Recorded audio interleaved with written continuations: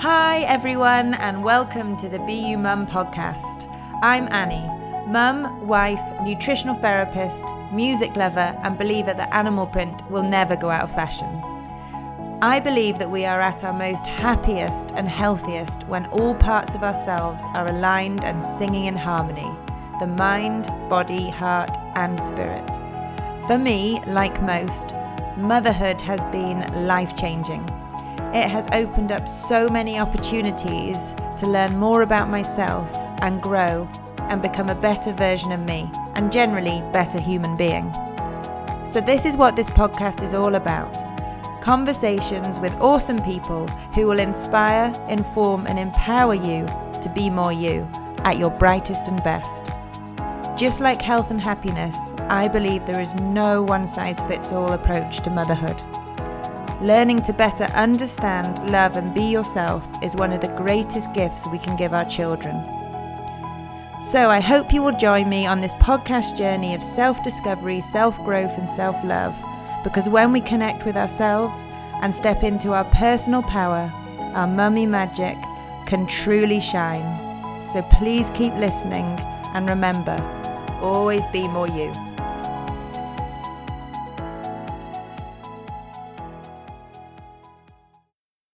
Hi everyone, and welcome to episode 12 of the Be You Mum podcast with me, Annie Breen. This week I am super excited to be joined by Sandra Greenbank.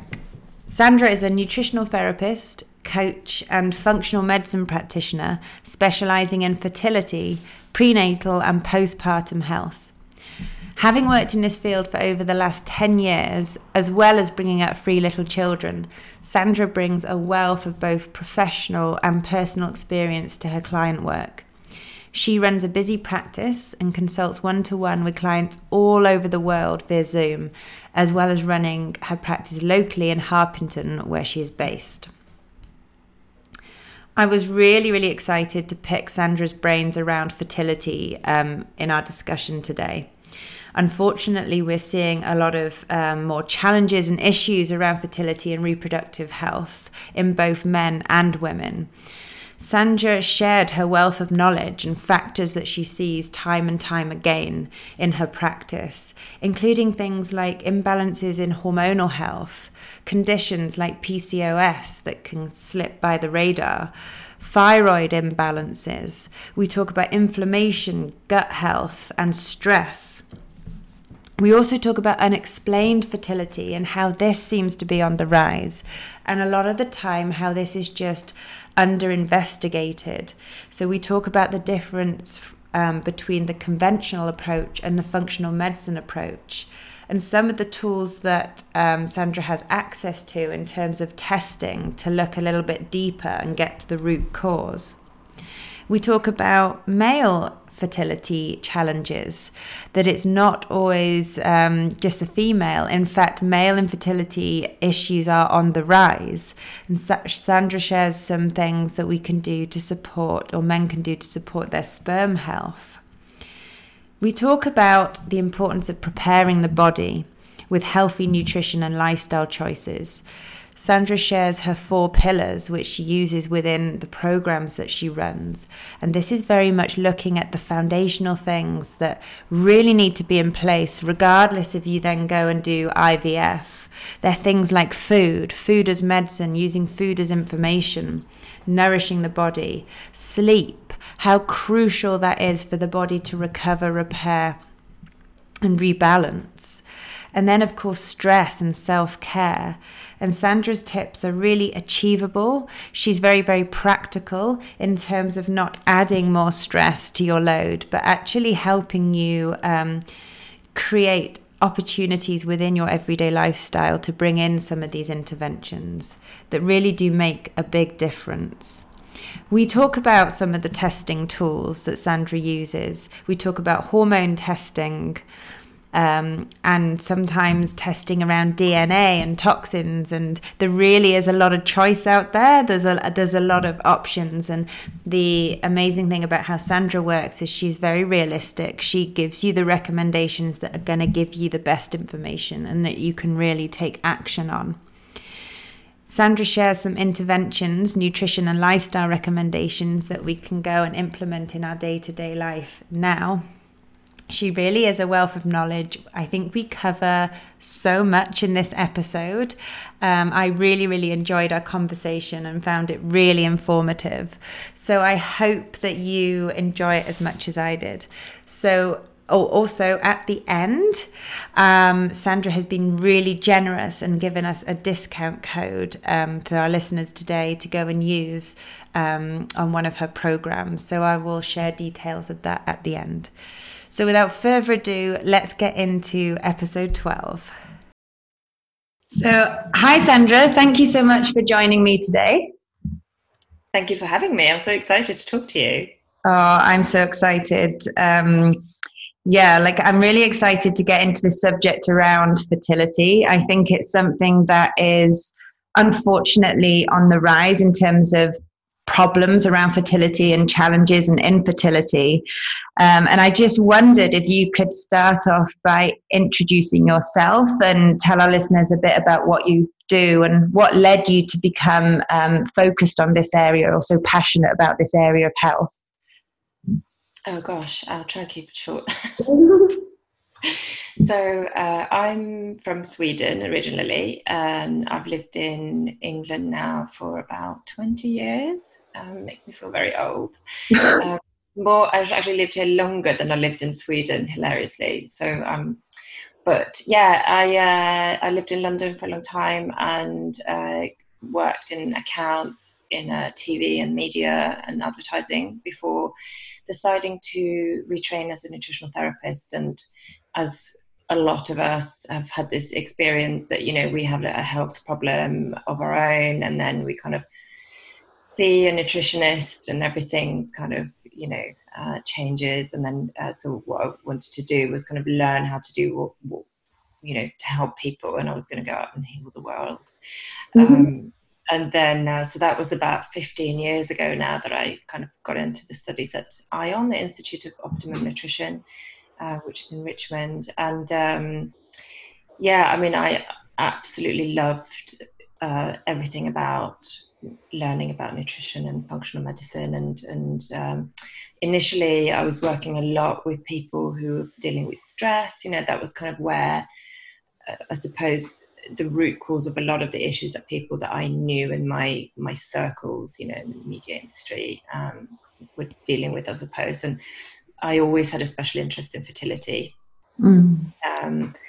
And what happened was I had 3 children, and each of them had, well, actually my first one ended up in special care. She was quite ill when she was newborn. And then, you know, I guess when you have kids, you know, it's never kind of straightforward. It's never easy. There's always something that goes wrong, or, you know, and you start thinking about, like, how can I improve their health and what could I have done differently? And, you know, I started reading up more about that. And then my husband actually got quite ill at one point and had, he was found to have a tumor on his lung when my youngest was really, really tiny.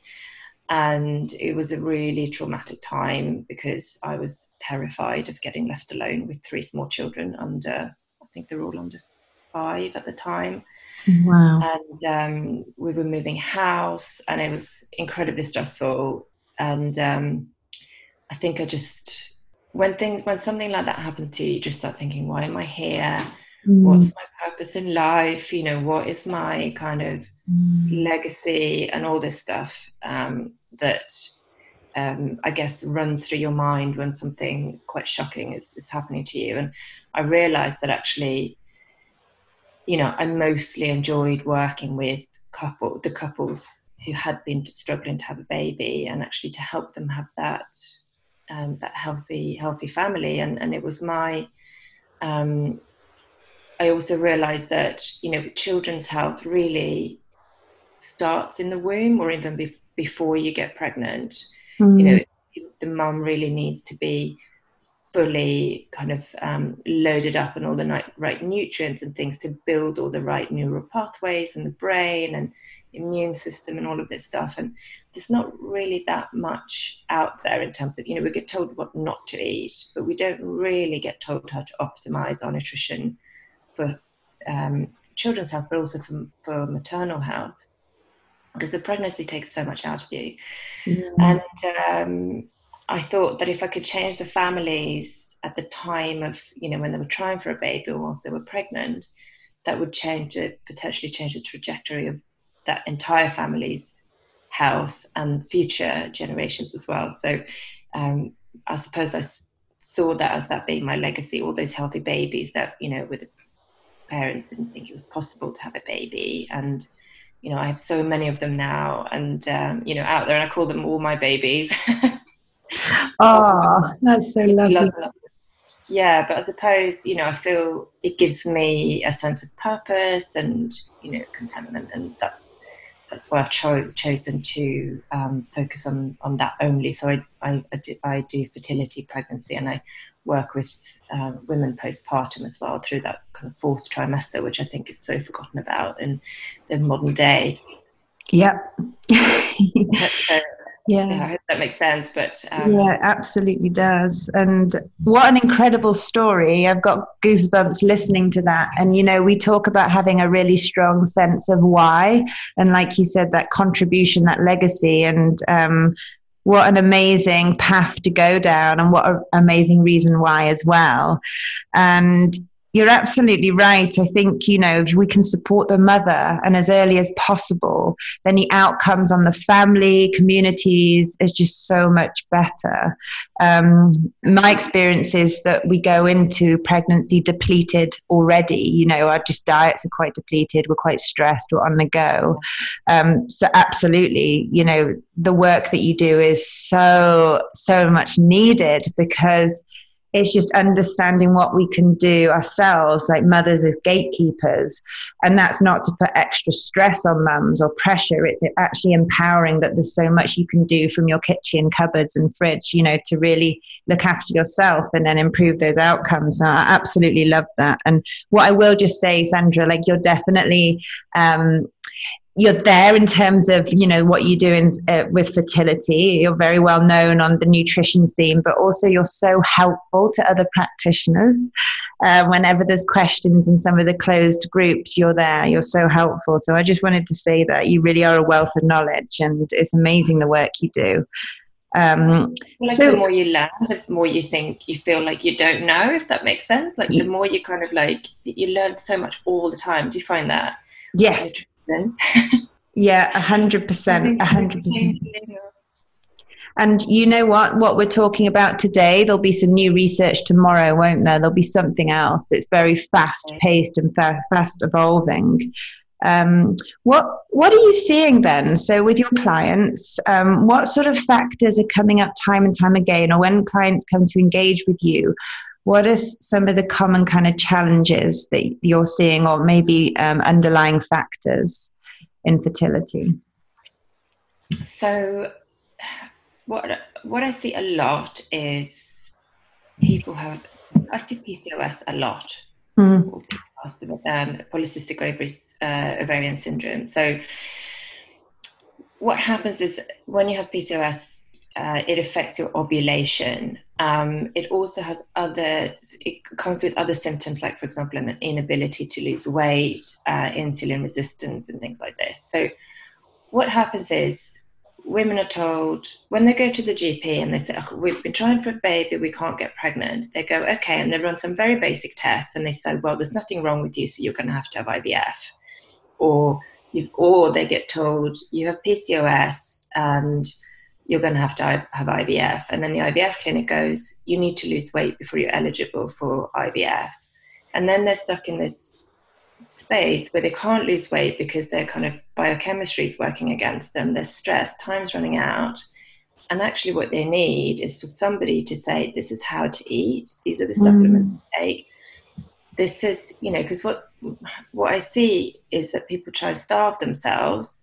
They over-exercise, and all of this affects your hormones really negatively.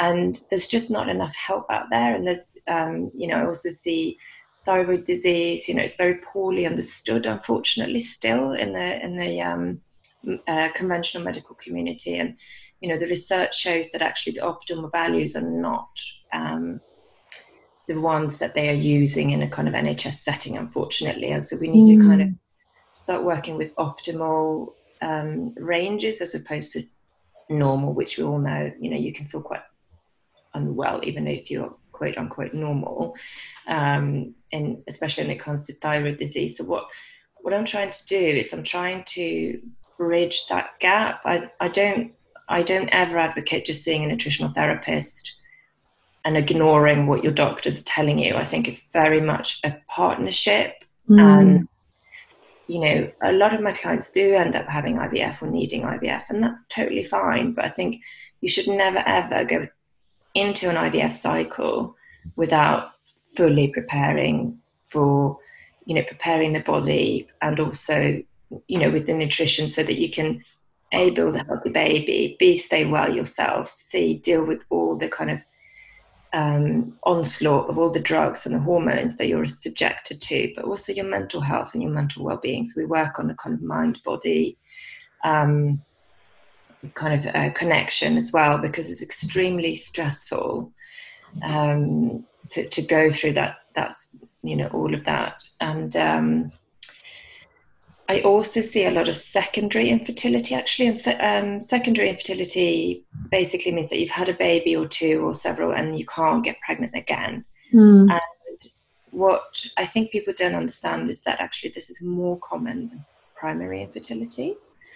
And people don't talk so much about it because, but infertility is a taboo subject anyway. But when you've already got a baby, you almost feel like you don't belong in that kind of community where, you feel guilty for kind of complaining that you can't get pregnant again, because there are so many people in a worse situation, they haven't got one. And so what you find is that people don't talk about it, so you think you're the only one who's struggling with this. Yeah. And I wholeheartedly believe it's down to what you said, that a pregnancy or having a child, that takes so much out of you. The sleep deprivation, we don't have time to eat properly because, we're trying to deal with work, children, house, the pressures on us are so great. The food that we are eating isn't as nutritiously kind of dense as it used to be. Convenience food just isn't kind of really hitting the mark. So we're kind of depleted in many ways. And so a lot of my work is just kind of trying to build up that health again. They also see a lot of male fertility, or men being told that their semen analysis is fine. And I always say, get me a copy, I want to see it. And then it's maybe again in range, but it's so borderline. And so if we can just improve that a little bit. And actually what I'm seeing is that men have maybe some infection that's not giving them any symptoms, and it's just a very simple course of antibiotics, and they're off they go, and they are fine. And there's so much misunderstanding when it comes to male fertility. I think that's because most people who work in the fertility, most consultants are obstetricians, they're not urologists. So they just don't focus on the men. And what ends up happening is females end up having all the treatment for something that's actually not their problem in the first place. Yeah, I've seen this quite a lot. And I don't know, have you read the research from Dr. Zach Bush? Or he's done a podcast on the Rich Roll podcast, and he says that 1 in 4 women have PCOS. This is America, but I think he's done his research sort of worldwide, and 1 in 3 men are infertile. And with such a major rise in infertility, if the trajectory continues, the human race will be completely infertile within the next 70 years. And that's a scary statistic. And there's a whole plethora of factors in that. And his research is very much around toxicity and farming and the microbiome. But it's not just the woman. And it can take, it's our environment, it's all sorts of different factors. But I do see a huge focus and pressure on women, and yes, okay, maybe they're more likely to step forward and engage with us and get some help, but do you sort of encourage both? Do you work with men and women? Obviously you work with together. Yeah, I mean, sometimes it's not possible. Sometimes they're just not willing to engage with my partner, and it's a shame. But I absolutely always see them as a couple if it's possible, either together in the first consultation, and then we kind of carry on with either one or the other, or I will see one and then I'll have a private consultation with the other, depending on. So a lot of my clients are kind of all over the world, and they're sort of traveling and stuff, so sometimes it's piecing together the consultations, and but I always think it's definitely worth working together, because even if there's a female side that's there isn't something like PCOS and they do need to change. I mean, how hard is it to change your lifestyle when somebody else is in the house having all the stuff that you can't have? Yeah. Kind of, whenever I try to give up coffee, I fail miserably because my husband's there making coffee in the morning. Yeah. And I'm like, all I want is that. And it's so hard. Yeah. I remember once last year, I had this couple come in and see me. Actually, they were in my physical clinic in Harpenden, and she had PCOS. Her partner came in, and he sat with his arms crossed and said, "There's nothing wrong with me. My doctor said my result's fine." Wouldn't bring the result, wouldn't ask for the results. I could see it. And then he just sat there and said, "Well, she just can't, she just eats ice cream every night, and she just has like chocolate every night, and it's her willpower that's a problem." And I said, "Okay, well, how about you also don't have that? And you can both go for a walk or something around the block together, or whatever it is, to kind of, and he was like, "Why should I?" Wow. And I thought, gosh, this is so hard. But, I managed it. And the other situation I end up in is that women are kind of very, very focused, and they kind of like lived their life to the letter, which I don't necessarily recommend either, because that's not particularly healthy. But, and then they're like whipping the laptop off their partner's lap because they shouldn't be, have technology near their precious jewels, or telling them not having a drink in the pub, or, and it's like, it's so much better. The dynamics are so much better if it's me saying those things and kind of justifying it from my experience or my research, and kind of, it just takes that pressure off. Yeah. Relationship. Absolutely. And having that guidance of what really needs to be focused on, and not feeling you have to overhaul everything. I think it's looking at where you can make the biggest differences. And you're absolutely right. Sometimes health can become obsessive in itself and cause more stress. And with that being your goal, it's all consuming, isn't it? It completely takes over. It's hard to focus on anything else.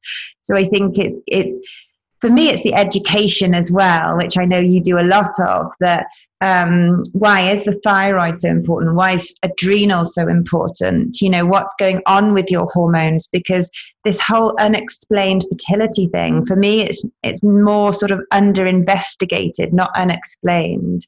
That the doctors, the conventional medical professionals, are not necessarily digging deep enough. They'll do the surface level stuff, which can be really helpful, and it absolutely is a partnership, like you said, but they'll miss stuff. And I just wonder on that, if you're seeing people with thyroid imbalances or PCOS or these sort of hormonal conditions, what sort of symptoms do people present with, and what sort of investigations would you carry out with those symptoms?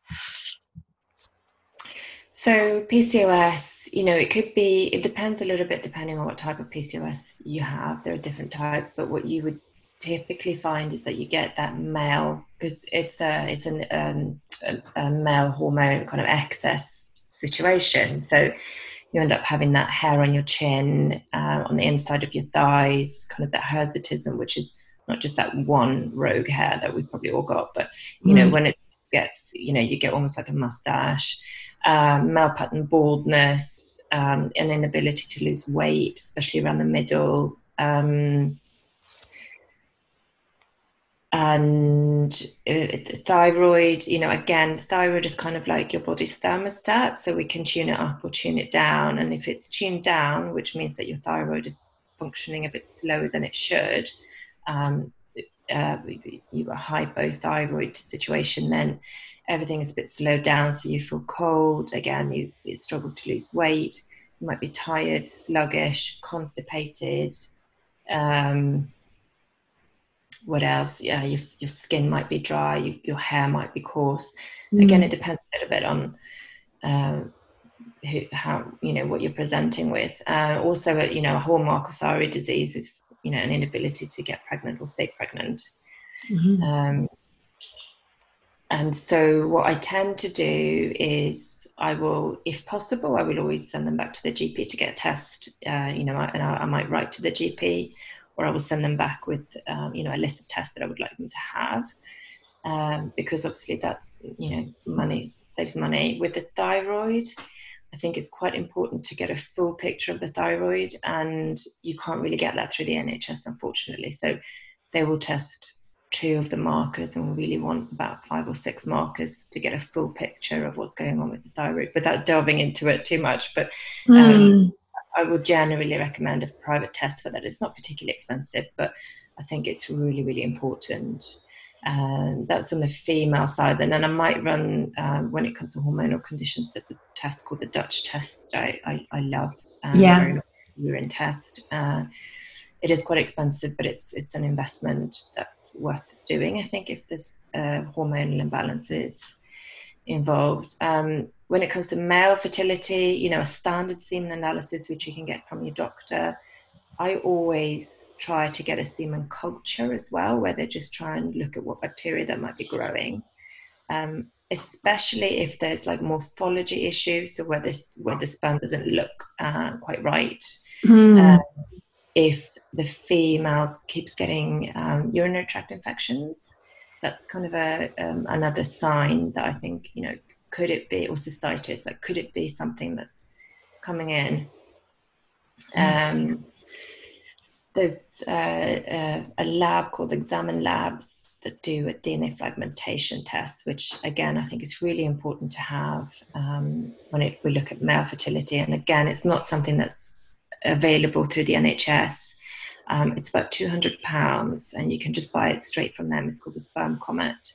It looks at the DNA inside of the head of the sperm. So the DNA inside of the head is what gets passed on to the egg, and makes up half of the DNA of the baby. And if that's not intact, you can't have a viable pregnancy. And a really healthy egg can make up for some of that, but not all of it. And obviously, if we've got slightly older partners trying to get pregnant, it's really important that we optimize both sides, because we don't want to kind of miss a piece of the puzzle. And so that test is really, really important, I think. And you can have damaged sperm with a normal semen analysis. So, yeah. Brilliant. Yeah, I love those tests too. And it just gives you such a in-depth insight into the body, doesn't it? It gives you so much information. Obviously, you need support to have it interpreted. But I just think it's very empowering to have that. And it can help with a protocol when things can feel really overwhelming and, oh my goodness, what's going on? It kind of helps really hone in on where it needs the most support. So I love those tests as well. And I think, if someone is going to go towards IVF, these processes, these pathways have to be working well. Like the thyroid is just so influential in health and growing a baby, and it's maintaining the pregnancy, like you said, as are our hormones. They need to kind of be on board and in balance, or in harmony at least. So I love those tests too. And so in terms of like some of the basics, when it comes to really preparing the body for a healthy pregnancy and for fertility, what would you be recommending? What are some of maybe the diet and lifestyle recommendations that you give to your clients? So when it comes to preparing, so I always look at the 4 pillars of the foundation. So as you know, I've got an online course which kind of mirrors what I do in one-on-one clinic, but it's got 4 pillars of the foundations of fertility, that I call it. So food always first. You must eat the right foods. There's so much research now that shows that even just something like changing the types of carbohydrates you have can actually improve your chances of getting pregnant. So, getting away from that kind of white, sticky, fluffy foods, white buns, sweet foods, white rice, white pasta, and changing it for something more like whole grains, or, rather than having the fine cooked, quick cooked oats, what's it called? That you just pour when it's ready. Yes. Go for something steel cut, because that just takes a little bit longer for your body to kind of break down, and it stops those insulin spikes, which can be inflammatory. And the white carbohydrates don't really tend to contain that many nutrients anymore. So having the right types of carbs, having plenty of fruit and vegetables. So I would say aim for 7, 8, 9, 10 portions a day, which might seem overwhelming to for some people, but the 5 a day doesn't really cut it. So if you're having 3 or 4 or 5 a day, try and add a couple every day and see if you can build up, and it doesn't have to be huge portions. It could just be like a handful of cocktail tomatoes as a snack instead of like a biscuit, or whatever, and or just add a small side of something. And I'm a huge fan of batch cooking and just having, just kind of having stuff that is ready to just pile up on a plate. So right types of carbohydrates, lots and lots of vegetables, because your antioxidants are coming from there, which is protective for your DNA. You must have enough proteins, because those are the building blocks of your baby. And if you don't have all the amino acids, you can't, you're just going to be on the back foot straight away. And this, it's very, I love the idea of people eating more vegetarian, plant-based foods, but you must not forget about the proteins and making sure that you're not missing out on nutrients.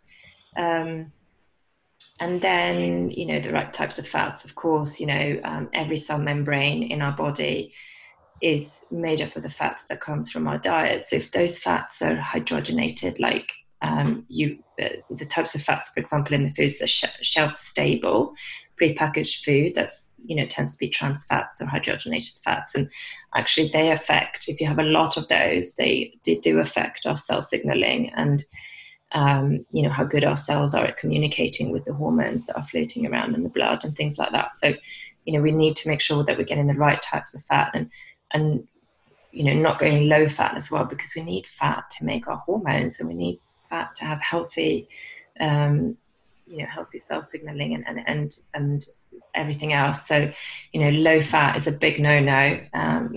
Avocados, olive oil, and all of the kind of oily fish, it's really important to include that in your diet. The second pillar is lifestyle, and I would say stress management is quite important. I'm not the sort of person who would ever tell you that you need to relax and you'll get pregnant. That's not how it works. But stress depletes a lot of nutrients, and it does affect our hormones as well. And sleep is so underrated. Yeah.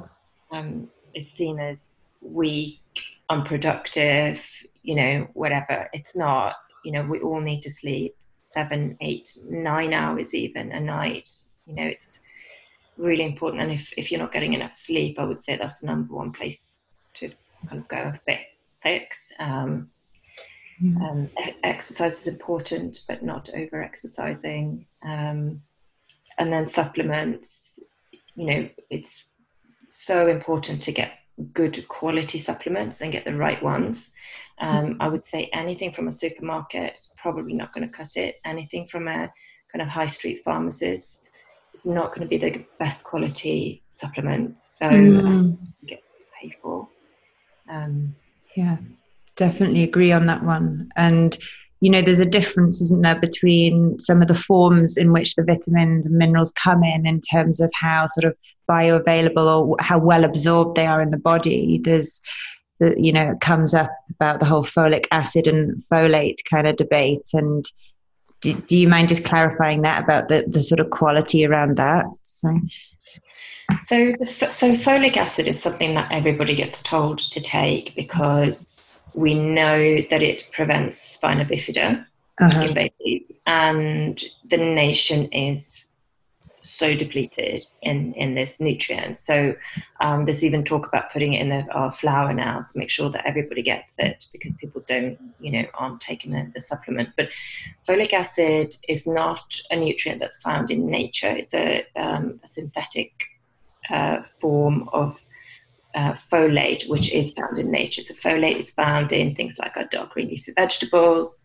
And so folate is a much more, like you said, a bioavailable form of that nutrient. And not everybody can actually make use of folic acid because it takes a couple of steps extra that the body needs to kind of do to convert it before the folate can be used.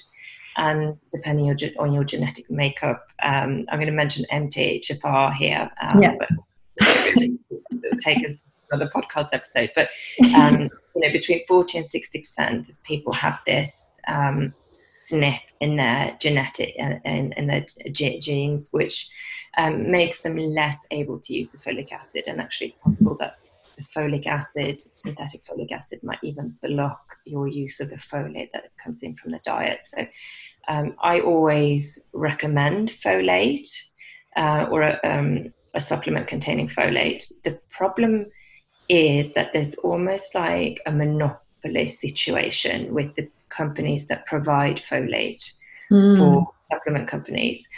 There's only 2 companies, which means that it's expensive.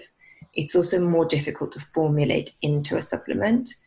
So that in itself makes the folate supplements more expensive because the raw materials are more expensive. So, we do get what we pay for. The same goes for a lot of the other nutrients that goes into a multivitamin. It's definitely worth getting.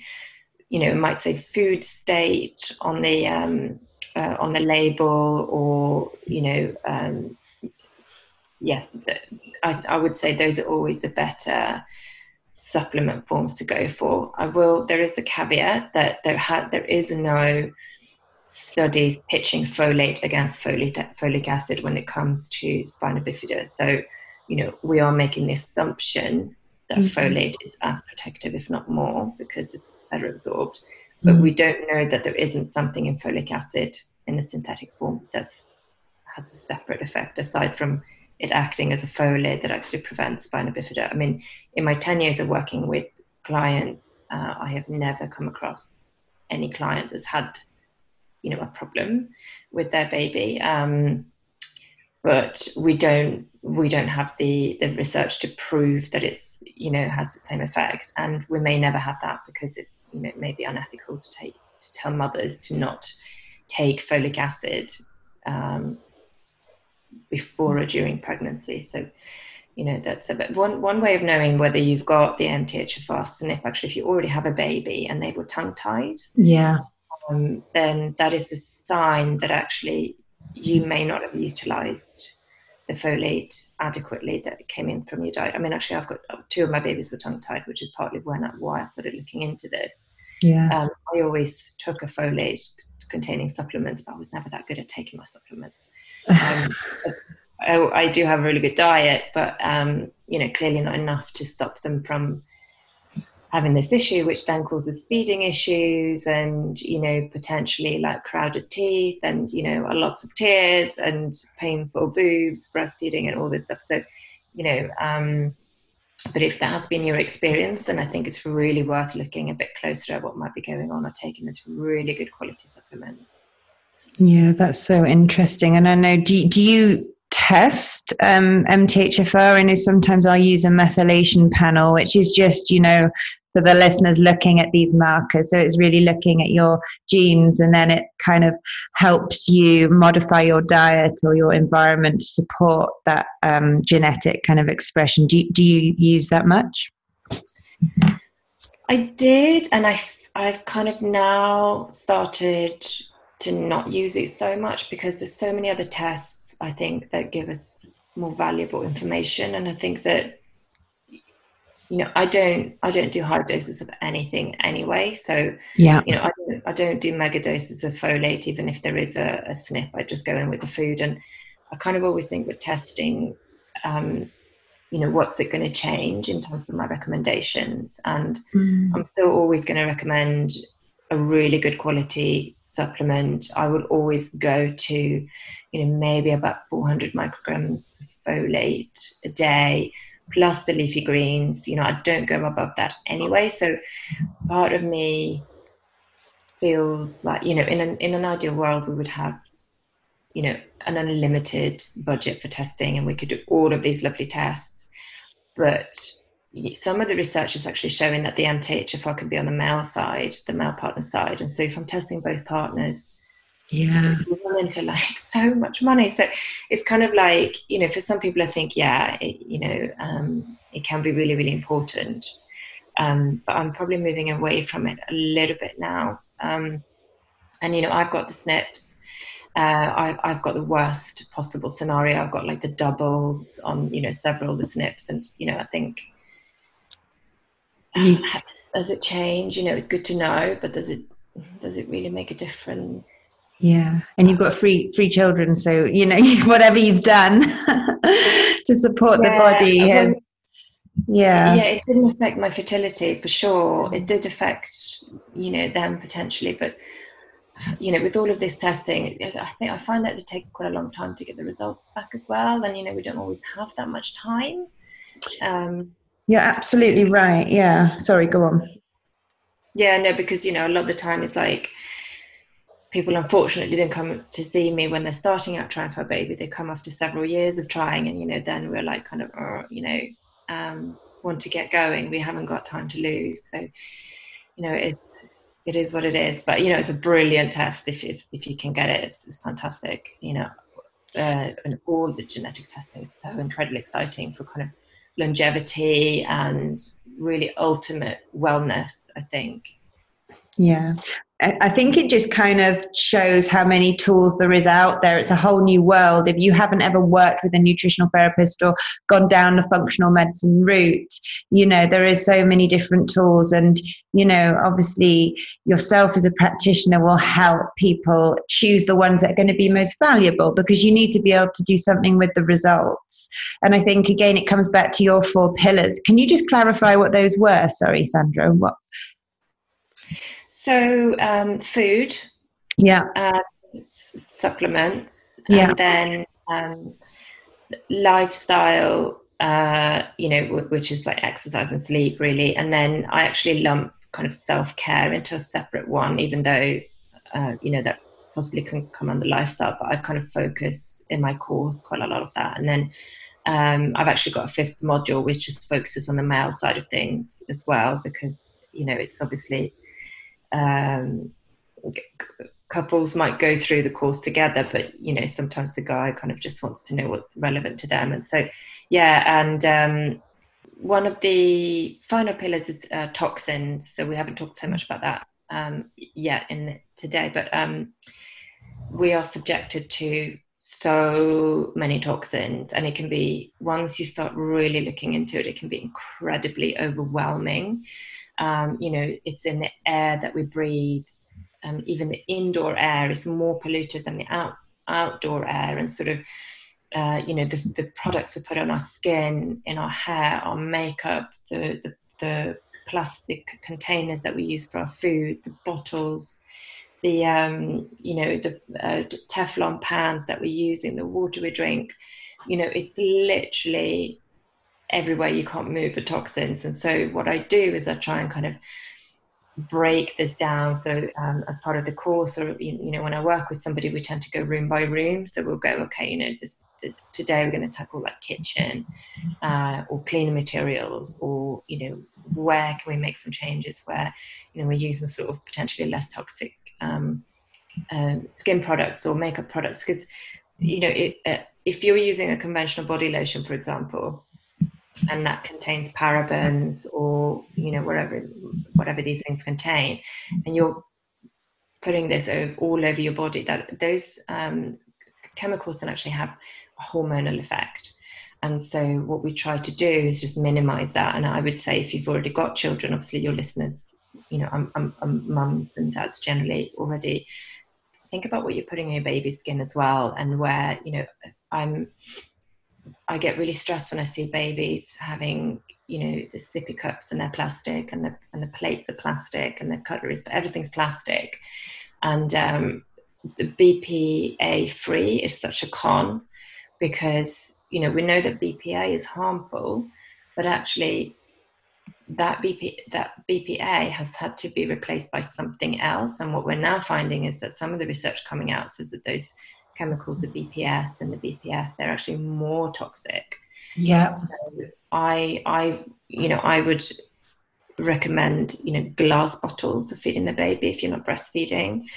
My kids always had glasses, like glass glasses, like the Duralex kind of French style. They're completely indestructible. And so if they drop them, you know, that wasn't an issue. Or you can have like a kind of heavy bottomed steel cups or something like that. And, you know, children really learn to drink out of a glass really young, really early, if you let them.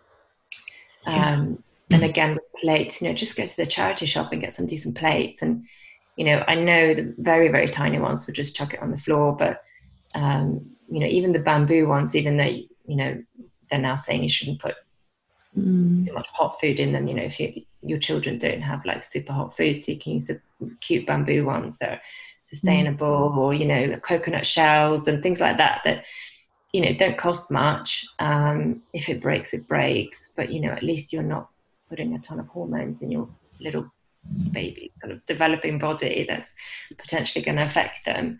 And it's just kind of getting that thought process going. You know, could I get stainless steel containers, or a stainless steel sippy cup, you know, glass food containers instead of the plastic? And, you know, slowly kind of just chuck out that those plastics, and never ever put a plastic cup in the microwave to heat your baby's milk.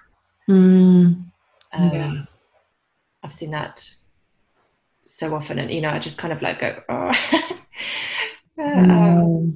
I know. I think it's the thing. It's what you can do. Like, I really like your approach of just going through kind of each room, or looking at your cosmetics. Like, where can you make the little changes that are going to make the biggest differences? Because there has been lots of research showing like 300 plus toxins in the umbilical cord. So, and again, this isn't to scare or put pressure on mums. It's more empowering, because it's improving your health. You know, these toxins aren't good for your health, and the effects of that. Like, we've not spoken much about hormones, which I think is really awesome in a way, because there's so many other factors. And if you've got a high toxic load, that can throw out your hormones, can't it? It's putting sort of exogenous hormones into the body, and rocking that orchestra. And again, it is just those simple swaps. I think so. And, you know, like we talked about the DNA testing before, and as part of doing my DNA practitioner certification, I had all my panels done. So the hormones and the detox and the, you know, all of the kind of different panels that you can have. And I have I actually had like the worst profile that anybody had ever taken the course. Wow. Really discouraging. But my detox system is completely shot to pieces. And, you know, and that explains a lot of my kind of family health issues that have come before me, you know, and it explains so much, you know, the grey hair, like why is my hair so grey so soon? You know, it's like I was so wrinkly, and I look at other people and I'm like, why have you not, you know? And it's just, why can't I cope with alcohol? You know, why do I feel so ill when I just have one glass of alcohol? Or, you know, coffee makes me jittery. Like, everything made sense when I got my test results back. But actually, we can all optimize our detoxification. It's like even something simple as eating broccoli or eating organic food that doesn't come with the, all the petrochemicals on them. And, there is research that shows that you have higher success rates of IVF when you eat organic food. And yes, it's an investment, but it's an investment in your health at the end of the day, and the food tastes better anyway.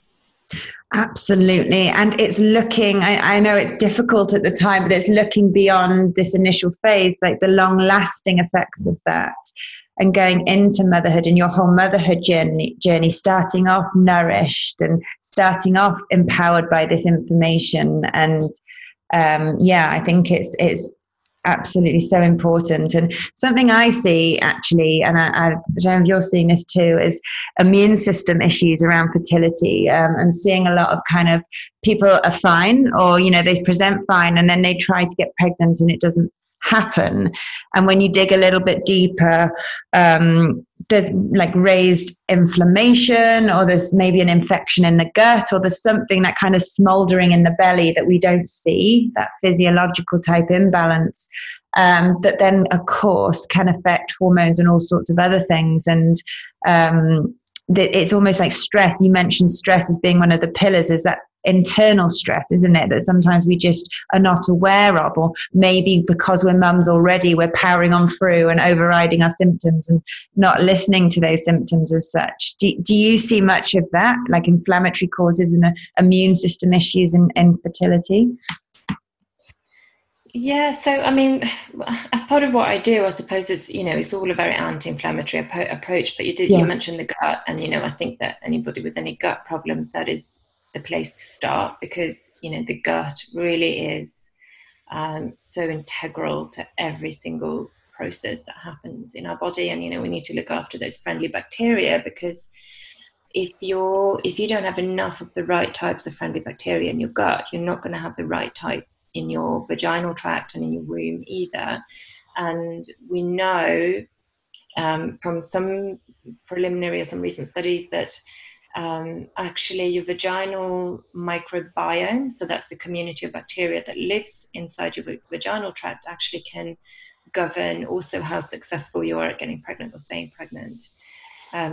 So what happens in our gut doesn't stay in the gut. It filters through to everywhere else, and you pass on your microbiome to your baby through the birth canal and also through breastfeeding. So it's really important to look after yourself, because it's this, we go back to the fourth trimester. I think people focus so much on the baby this, the baby that. The baby's fine as long as the mom is fine. Like, focus on the mom. Yeah. Bring mom food, healthy food. Shove a load of like really good food into her freezer and fridge when you come and see her. She doesn't need flowers. Baby doesn't need another baby grow or like rattle.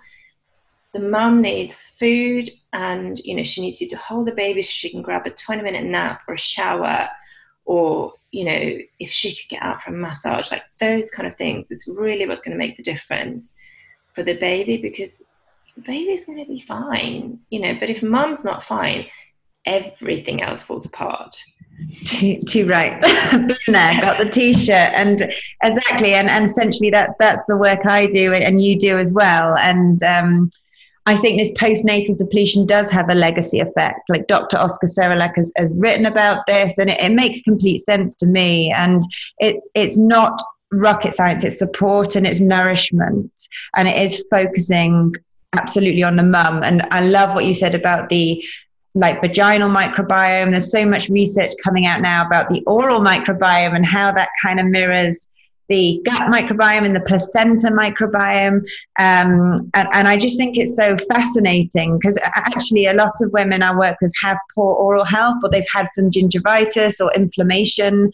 And now I really jump on that, because it can tell you a lot about what's going on further down. And this is all stuff that we can massively support quite easily through foods, plant-based foods and probiotics. It's very powerful. And yes, the gut definitely is a good place to start. And just on sort of off that a little bit before we go about stress, because I think it is one of those things. You're absolutely right. There's so many people out there that say, just relax and you'll be fine, or, just don't think about it, it'll happen. And it's so infuriating for people to hear that.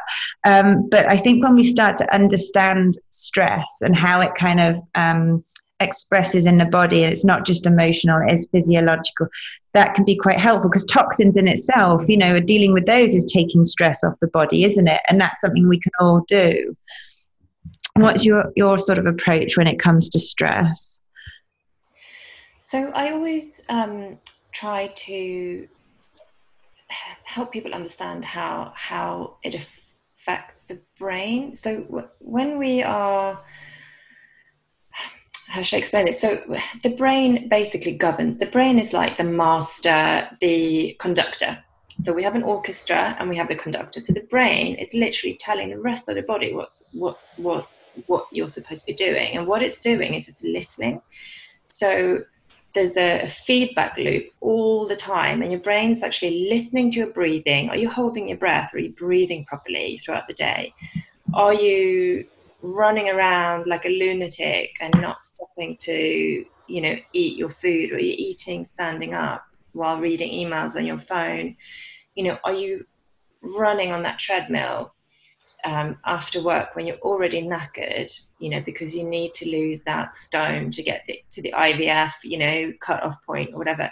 What is this telling your brain? It's telling your brain that you're stressed. It's telling your brain that now is not a good time to make a baby, because we are running away from something that's potentially going to kill us, because our brain is kind of reptile in a kind of, in a sense, it hasn't moved on since the Paleolithic times or whatever it is. It still works on the premise that if you are stressed, those chemicals that are flooding your body, they are helping you either to heal from a cut, because you may be about to get, attacked by an animal, or they help you run away. And what happens is, your blood clots. We don't want our blood to be clotting inappropriately, for example, because that doesn't really help us with our blood flow and nourishment of the placenta and the womb and all this. We don't want energy diverted away from the digestive system, because when we're stressed, energy goes to helping you run away from that dangerous animal. It doesn't, we're not focusing on digesting that sandwich that we just had for lunch. And it's all of these things. So your body's kind of listening and looking at what's going on. What are the what's the feedback that it's getting from the rest of the body, and then it decides what hormones to then put out based on that feedback. So we want to look after our brain and tell our brain that we're safe, we are nourished, we're not in a situation where we're starving or running away. And so I think that really helps with the kind of understanding of, I suppose, where we need to focus our attention. So if we are really stressed or highly anxious, do we need to go and do some meditation or a gentle yoga class? Where can we start to kind of intercept those potentially damaging messages that are going up to the brain? And take 5 deep breaths in the toilet if you're having a tough day, or take a 20-minute break for lunch. We should all be able to do that away from our desk. Yeah, and absolutely. Little things to start sending those kind of healthy messages. Yeah. And I do honestly believe that sets you up for your whole motherhood journey. I think it's so important that you can get those kind of create those spaces for micro self-care or small, little bits of self-care to help you be more in that state where you can heal, you can deal with life's kind of toxins and stresses, that more parasympathetic kind of state. So important.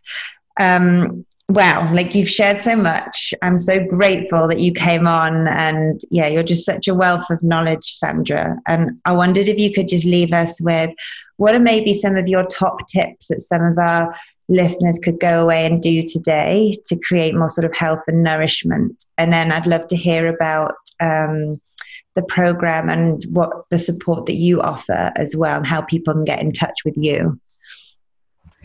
Okay, so what can you do? So, I mean, I always think food first. Like you can do all the self-care and whatever in the world, but if you're not eating properly and actually digesting properly, which comes back to the kind of taking time to eat your meals and being mindful of chewing your food and really digesting and absorbing those nutrients, that isn't number one. Eat plenty of fruit and vegetables, make sure you're getting those healthy proteins in, healthy fats, and look at your carbohydrates. Are they predominantly white? Try and swap them for so white potato for maybe a sweet potato, or white rice for maybe try some quinoa, or brown rice. Just very simple swaps. It's just where can you do a really easy swap without kind of putting too much pressure on yourself to be perfect.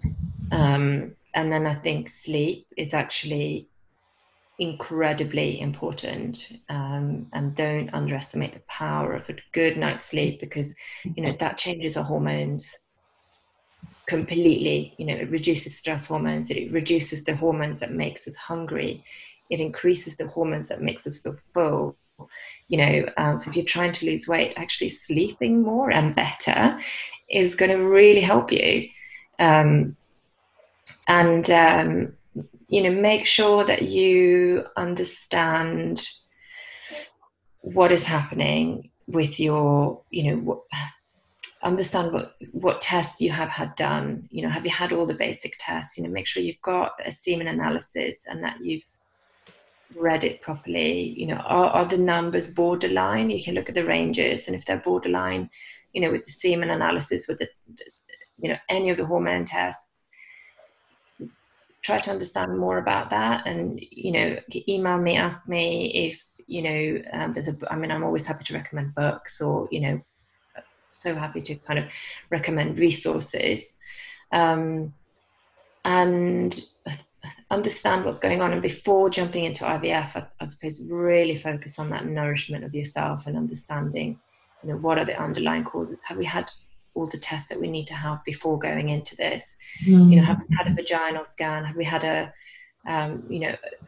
do we know what the shape of the uterus is? Because the shape of the uterus can actually prevent sometimes the pregnancy from sticking. And it's you might assume that you've been told that you're normal because you've had a scan, but you need a specific type of scan for that. So it's just kind of understanding,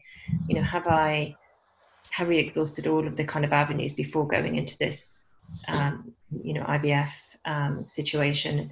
And I think actually preparing for pregnancy is not just for people who've been struggling, it's for everybody. And I think those are the things. Really understand what's going on. Get some support from a nutritionist who specializes in this area. Get your supplements. Get some good quality supplements. I think at the very least, a multivitamin and a fish oil, a really good quality fish oil.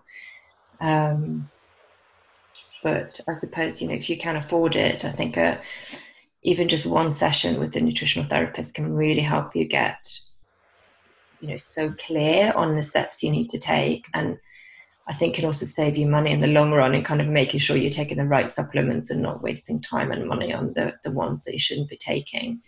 So does that help, or does that make absolutely. I think that's brilliant advice, and I totally agree. I think it can reduce so much stress and overwhelm by just coming to see, and I would say someone that specializes, having worked in that area a bit myself.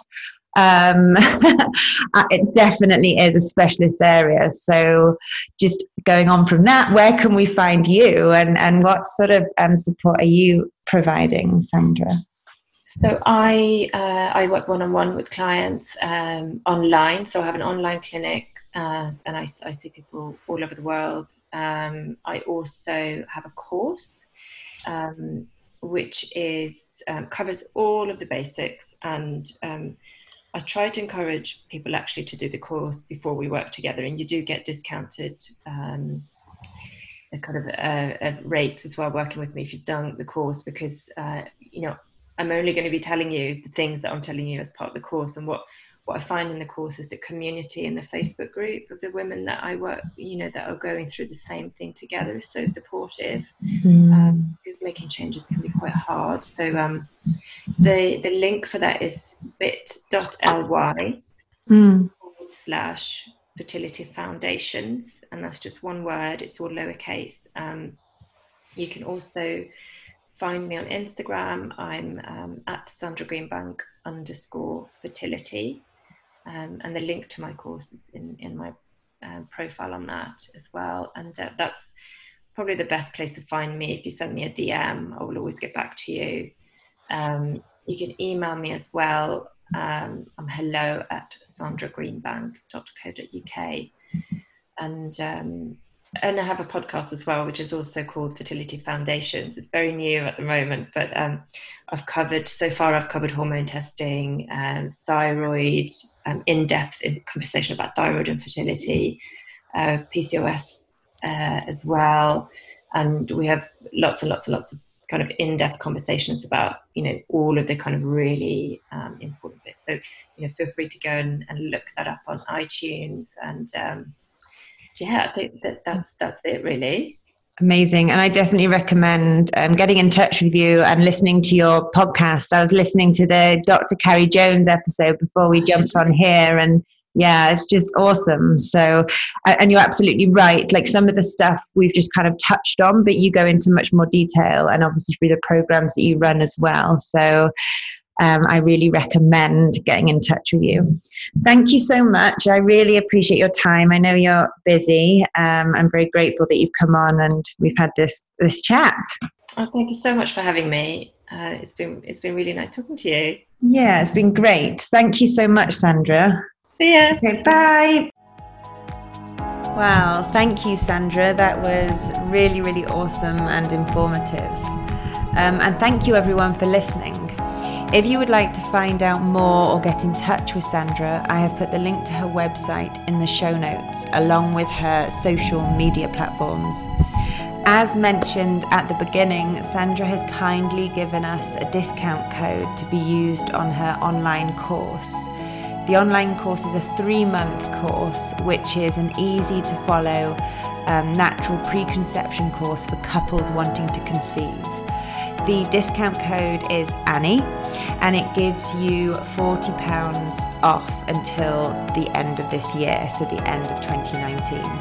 I have also put the link to the course in the show notes, so thank you, Sandra, and please do check that out. If you enjoyed the show, please let me know, and if you're feeling super inspired, please leave me a review.